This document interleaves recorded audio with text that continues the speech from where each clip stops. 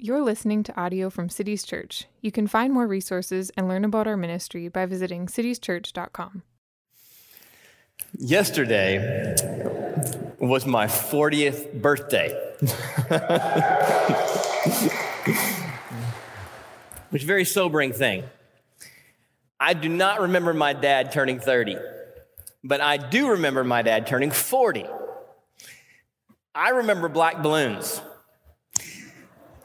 And I remember cards that said, "Over the hill." A very sobering thing for me yesterday.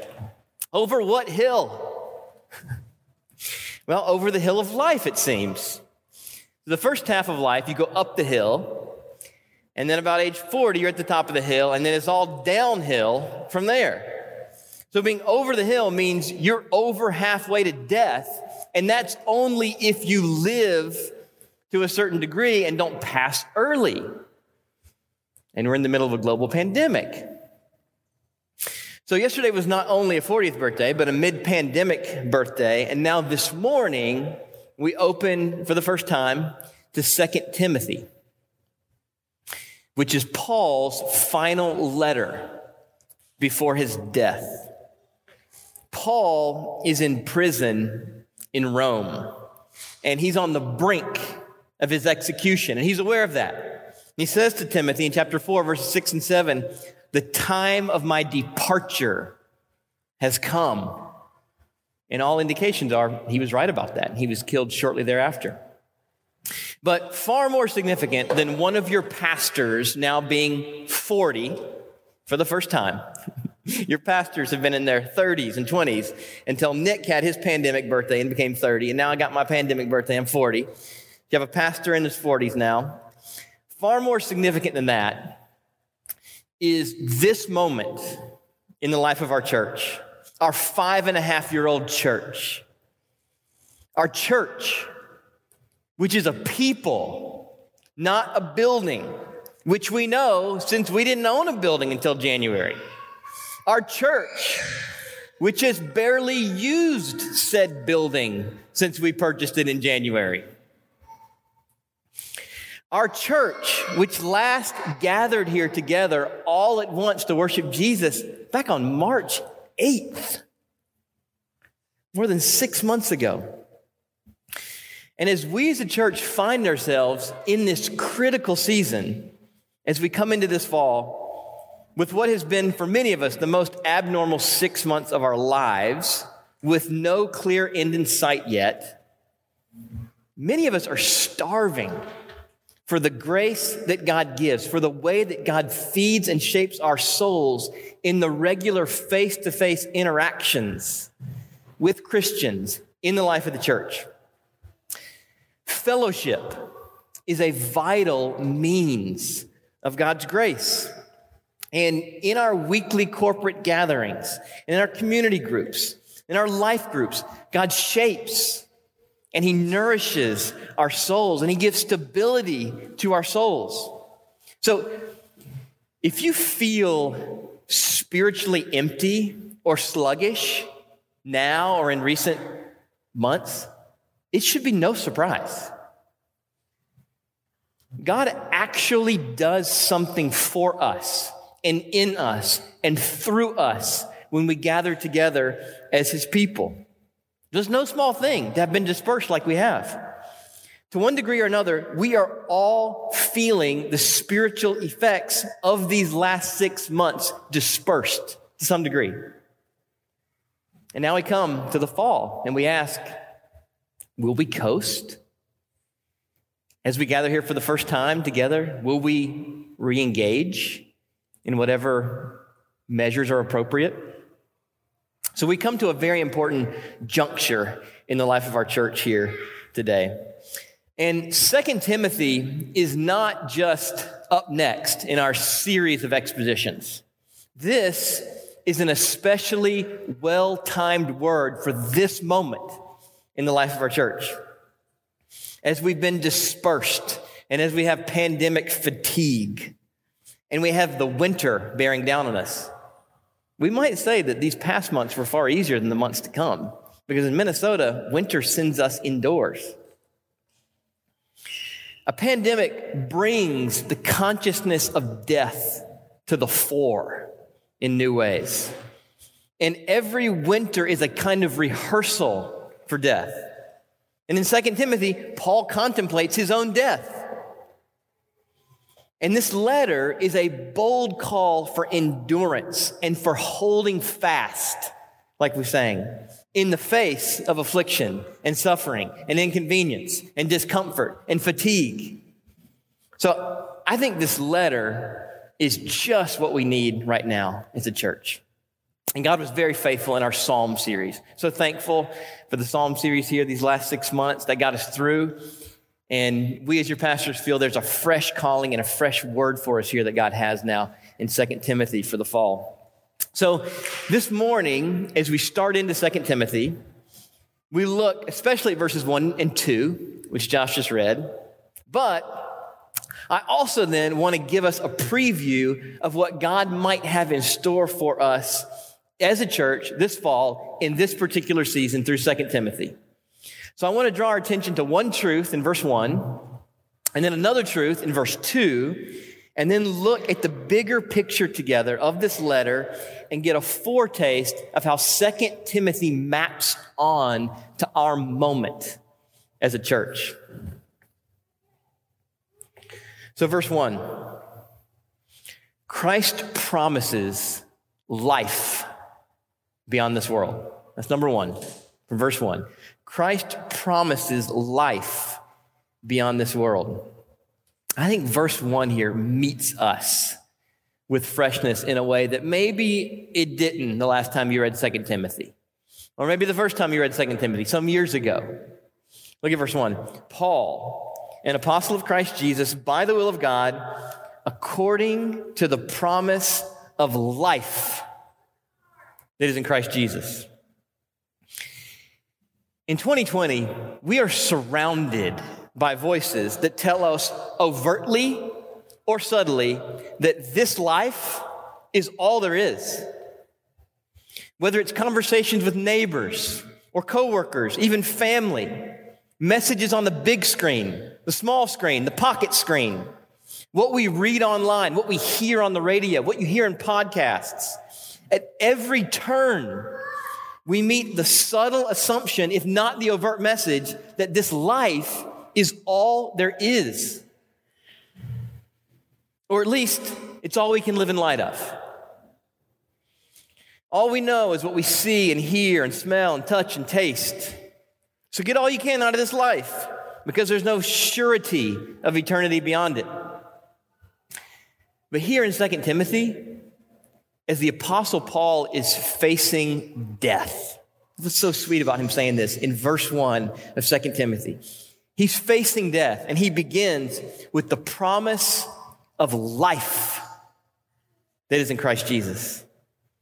Death now looks as real as it's ever looked to the Apostle Paul. Just as to some of us, death has seemed and felt more real than it ever has in our lives in these last 6 months. Death is coming. Death is certain.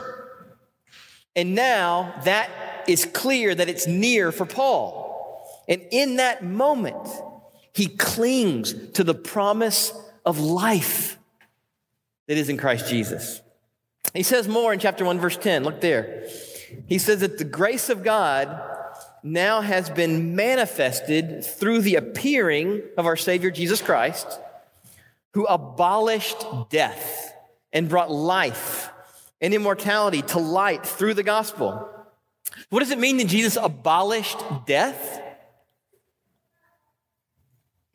Jesus has defeated the very thing our world fears most: death. He has emptied death of its power. He has defanged death. Having conquered death by rising again, he has invited us to be united with him by faith and to say with him, "Oh, death, where's your victory? Oh, death, where's your sting?" But Jesus didn't just abolish death or destroy it or set it aside. He brought life and immortality to light through the gospel. In a world that is scared to death about its mortality, Jesus brings immortality. He brought the answer that every living human being is looking for. He himself took the death we deserved, that we might share in the life he has as fully God and fully man, namely eternal life. And oh how our world needs to hear Paul talk of the promise of life that is in Christ Jesus, verse 1, and of the immortality of verse 10, and of the eternal hope, chapter 2, verse 10, and of Christ's heavenly kingdom, chapter 4, verse 18, and of the hope of eternal life, Titus 1, chapter 2. That's the plan for later in the fall. We'll go to Titus after 2 Timothy. Now, make no mistake, Jesus does promise life in the present, not just eternal life to come. We saw last year as we went through 1 Timothy chapter 4, verse 8, that godliness holds promise for the present life and also for the life to come. Yes, there is life, and there is life to the full, Jesus says in John 10:10, here and now in Christ. But that's not the main emphasis in 2 Timothy. As Paul writes from a Roman jail, certain that soon enough they're going to take his head off, the promise of life now, in this age, is precious. We don't scoff at the promise of life now. And the promise of eternal life, in the end, will dwarf the promise of life now. So, Cities Church, Jesus promises life beyond this world. Let's not be snookered by a secular society and its propaganda. Everywhere we turn, the assumptions are increasingly secular. God is increasingly ignored in public discourse and polite conversation, if not said to be out of bounds altogether. And without the Word of God in our lives and the people of God in our lives reminding us that the sights and sounds and tastes and smells and textures of this physical world, real as they are not all that is real, we will be deceived. And this is one of the greatest deceptions in our day, and perhaps the deepest, that this world and this life is all there is. But Christ promises life beyond this world. So that's number one, verse 1. Christ promises life beyond this world. Number 2, Christ provides family beyond this world. That's verse 2. This is so significant. As we gather here together for the first time in these months, and as we hope to have a pattern here together in the coming months. Verse 2, Paul writes, to Timothy, my beloved child. It's amazing to see how Paul talks to Timothy as his son in the faith. Have you noticed this before? The same thing with Titus. 1 Timothy chapter 1, verse 2, to Timothy, my true child in the faith. 1 Timothy 1:18, he calls him my child. In Titus chapter 1, verse 4, he calls Titus my true child in a common faith. And then here, chapter 1, verse 2, my beloved child. We'll see it again, chapter 2, verse 1, my child. To be clear, Timothy and Titus are not Paul's biological sons, nor his legally adopted sons. They are more than that. Get that? They are more than biological or legally adopted sons. They are true sons, he says. Not like sons. He says they are true sons, which shows the kind of relationships that God means to create and to sustain in the life of his church. This kind of familial and deeper than familial bond is not unique to Paul and Timothy and Titus. Rather, this is the offering, and indeed the norm for those who claim one true Lord as Christ and him as their greatest allegiance. This is what Jesus says in Matthew 12, verse 50. Whoever does the will of my Father in heaven is my brother and sister and mother. That's in the presence of his human family. And then he says, Matthew 19, 29, everyone who's left houses or brothers or sisters or father or mother or children or lands for my name's sake will receive 100-fold. 100-fold. Look around. 100-fold. And will inherit, here it is again, eternal life. So in Christ, we have in common the single most important reality in the universe. Sharing biology and blood does not compare. Sharing the same alma mater does not compare.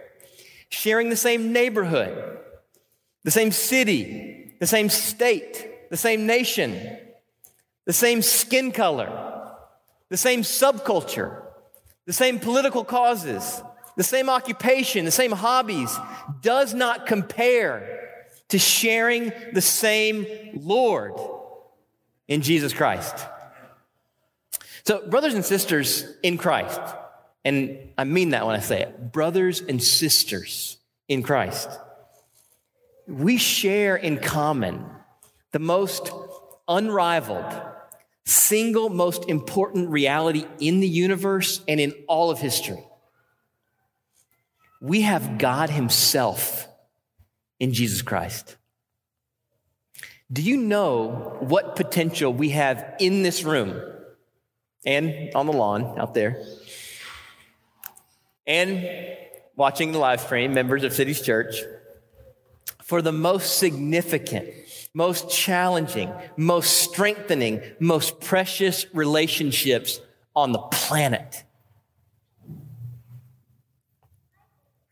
So as we move back into fresh degrees of life together in these coming weeks, and I know some of you guys have asked, how do I join the church? Well, that's been on hold for 6 months. And we're offering that again. If you want to move toward membership afresh or complete that journey, we're ready to do that now. We're ready to resume baby dedications.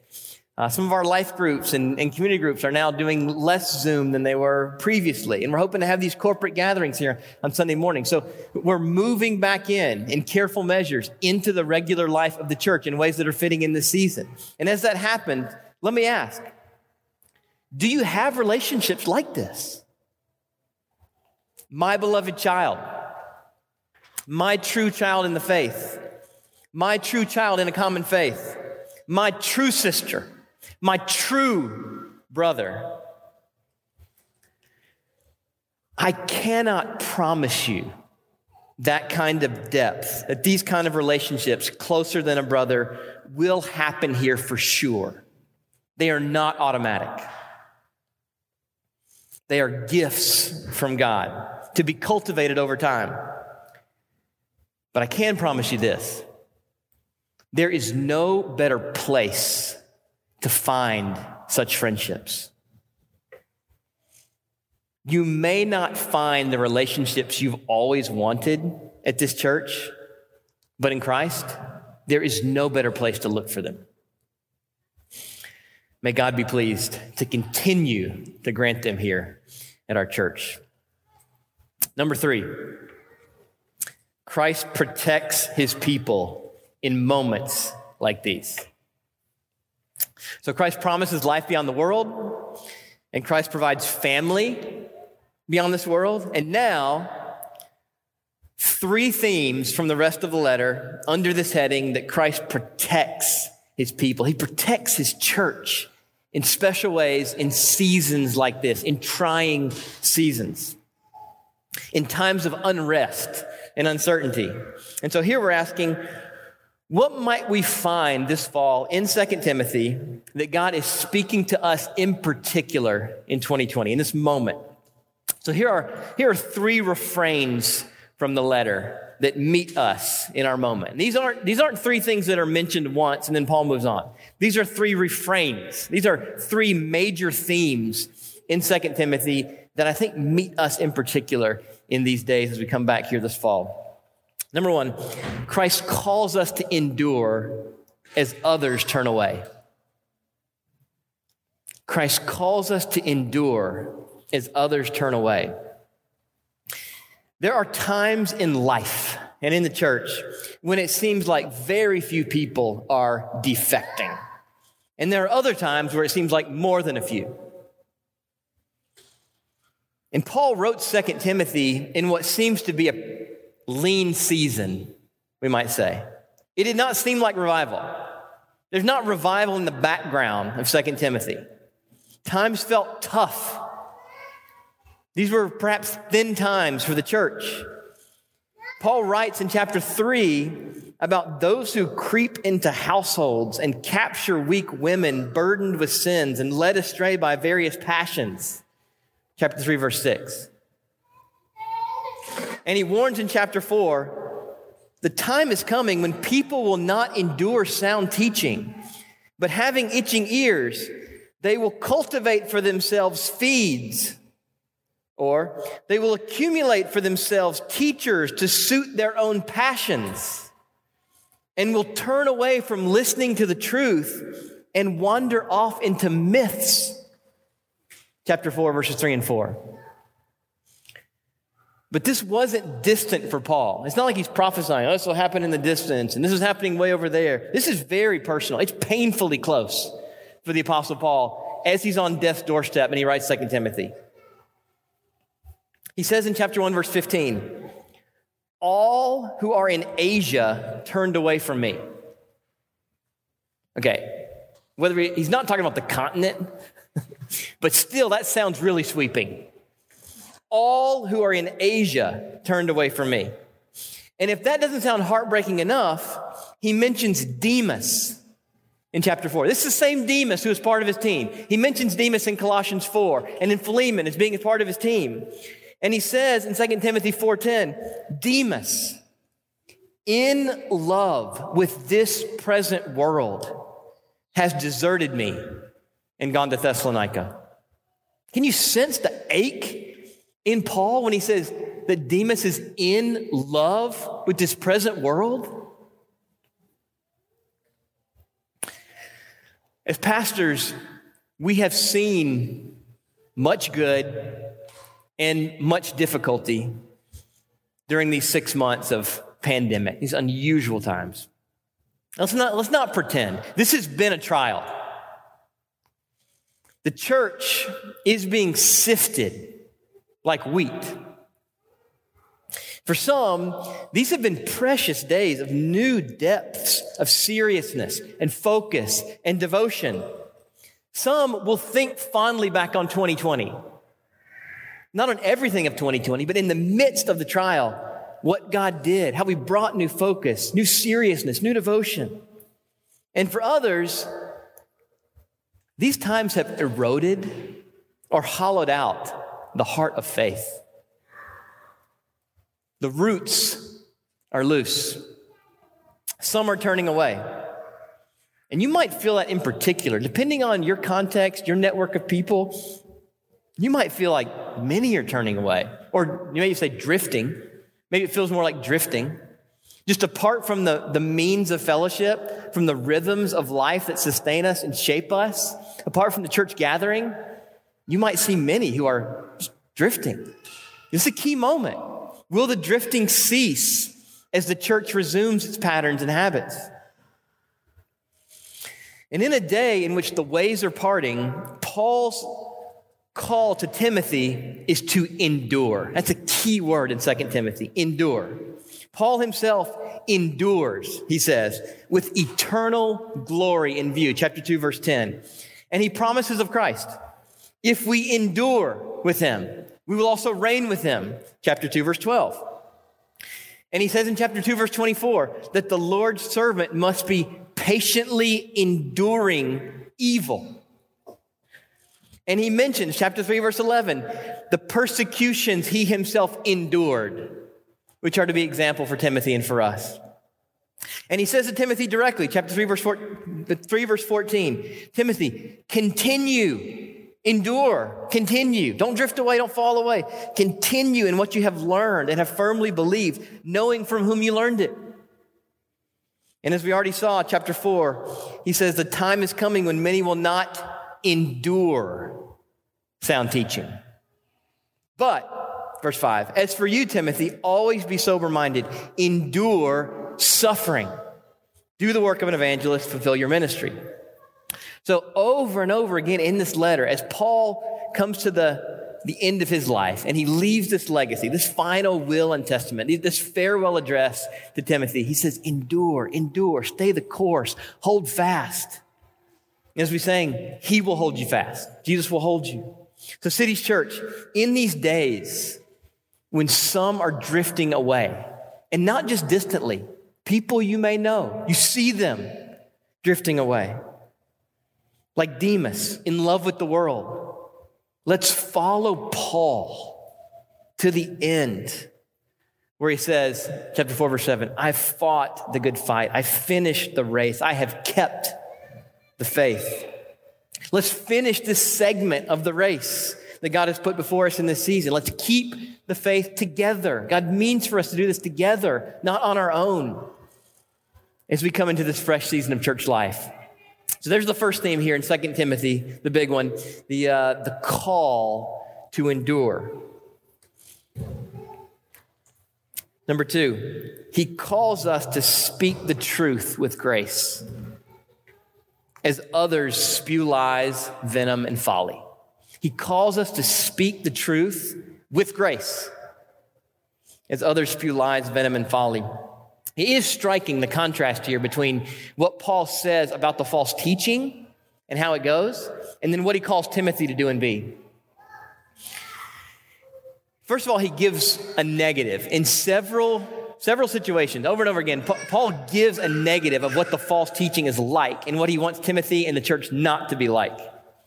And it may be different than what you think. Chapter 2, verse 14, charge them before God not to quarrel about words, which does no good, but only ruins the hearers. Chapter 2, verse 16, avoid irreverent babble. You ever come across irreverent babble? For it will lead people into more and more ungodliness, and their talk will spread like gangrene. Chapter 2, verse 23, have nothing to do with foolish, ignorant controversies. Ever seen one of those recently? You know they breed quarrels. So it sounds like the false teaching in Ephesus, where Timothy is much more like the daily drivel of social media and of television than it is like formal teaching. Sure, some false teachers have pulpits, no doubt. But most are not preachers in a formal sense. They creep into households and capture weak women, Paul says in 3:6. They sow seeds in polite conversation. They don't mount a pulpit for half an hour. They fill our ears for the other 120 waking hours of the week. Think of that. Half an hour we get right here. And what? 90 hours of other influences?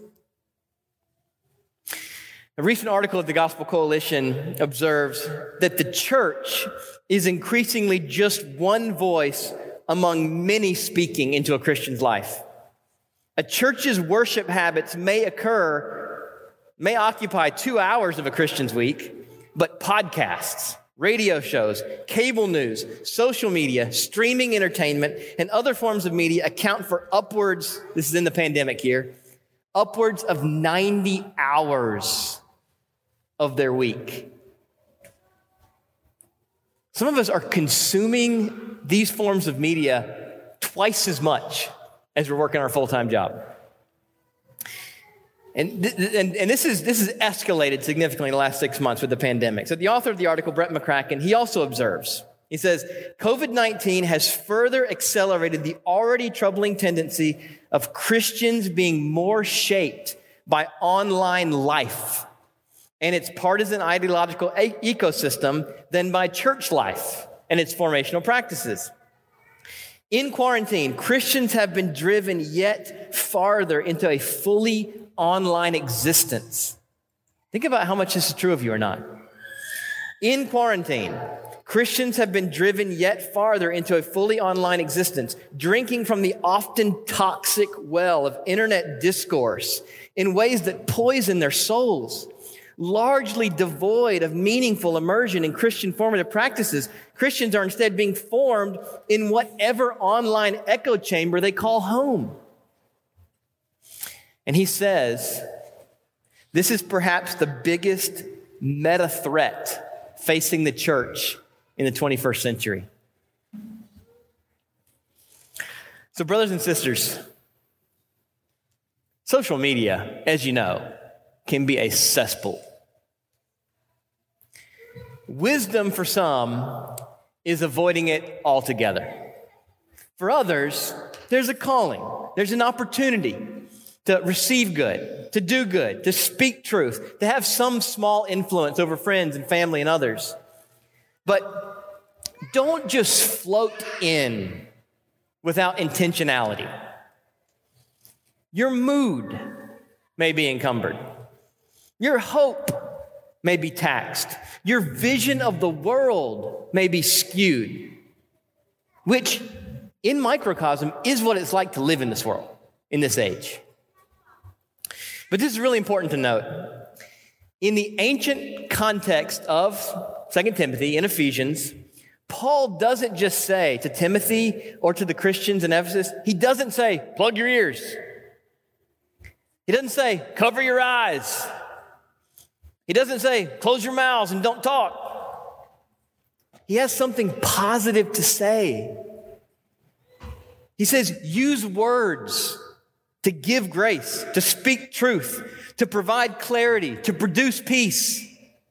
Speak and type constructive and clarifying words rather than destructive and confusing words.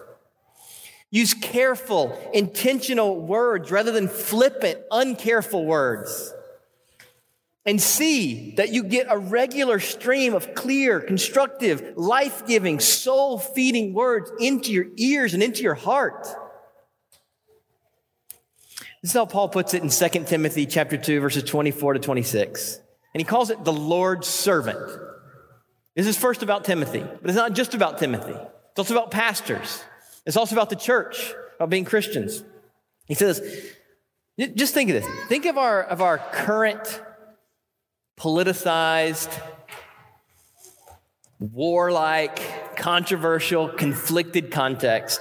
And Paul says, the Lord's servant must not be quarrelsome, but kind to everyone, able to teach.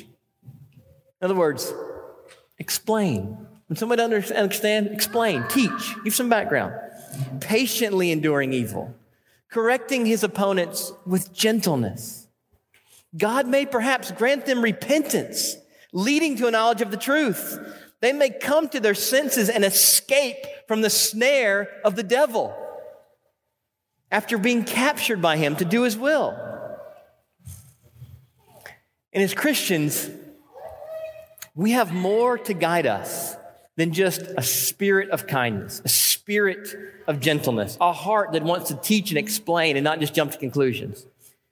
God has given us written words as our source and our standard. 2 Timothy 3:16, all scripture is breathed out by God and profitable for teaching, for reproof, for correction, for training in righteousness. And so Paul's going to tell Timothy, chapter 4, verse 2, preach the word, Timothy. And in this context, he's going to tell Timothy, chapter 2, verse 15, do your best to present yourself to God who as approved, as a worker who need not be ashamed, rightly handling the word of truth. So Christ calls us to endure. He calls us to speak the truth with grace. And then finally, he calls us to keep the end in view. Keep the end in view as others just live in the moment. Keep the end in view. And that's the apex of the letter. Chapter 4, verses 1 to 8. That's what Paul's building up to. That's his final charge to Timothy. He charges him to preach the word. Then he says, my time for departure has come. And in this final section, before his closing comments and notes at the end, he twice draws attention to the coming of Christ. Verse 1, he does it, and he finishes that section in verse 8 with the coming of Christ. Verse 1, I charge you in the presence of God and of Christ Jesus, who is to judge the living of the dead, and by his appearing and his kingdom. Verse 8, henceforth there is laid up for me the crown of righteousness, which the Lord, the righteous judge, will award me on that day. And not only me, but all who have loved his appearing. So Paul keeps the end in view. This is what we need to do. All times, but especially in this season. Christian endurance keeps the end in view. It does not just endlessly grunt it out one day at a time. It looks to the end. It looks to Christ and his daily strengthening in light of the end that is coming. So Cities Church, this pandemic will end. This life will end. This age will end. Jesus Christ is coming back, which is spectacularly good news to his people and is an untold horror to his enemies. He is coming as the righteous judge, chapter 4, verse 8, who will he will be the judge of the living and the dead, chapter 4, verse 1. And he will bring full, inappropriate, and uncompromising justice to those who have rejected from him or turned or drifted from him. And he will bring rescue and he will bring reward to all those who have loved his appearing. Rescue. Chapter 4, verse 18. The Lord will rescue me from every evil deed and bring me safely into his heavenly kingdom. Chapter 4, verse 8. Reward. There is laid up for me a crown of righteousness, which the Lord, the righteous judge, will award me on that day. And not only me, Paul says, but all who have loved his appearing. Which brings us to this table, where we not only look back, but we also look forward to the end of this season, to the end of the age, when Christ comes again to justly repay his enemies and rescue and reward his people. And God gives us this table in the present for our endurance. We want to eat and drink together this morning to our endurance, that he will hold us fast. Here Christ gives us spiritual food and drink to be received by faith, to restore our souls, to brighten our eyes, to strengthen us in the grace that is in Christ Jesus, so that we might endure, so that we might hold fast even as he holds us fast, and not blow over in the storms and not tap out in these trying times. I'm going to ask the pastors to come. We will come around and bring to you the elements. His body is the true bread. His blood is the true drink. Let us serve you.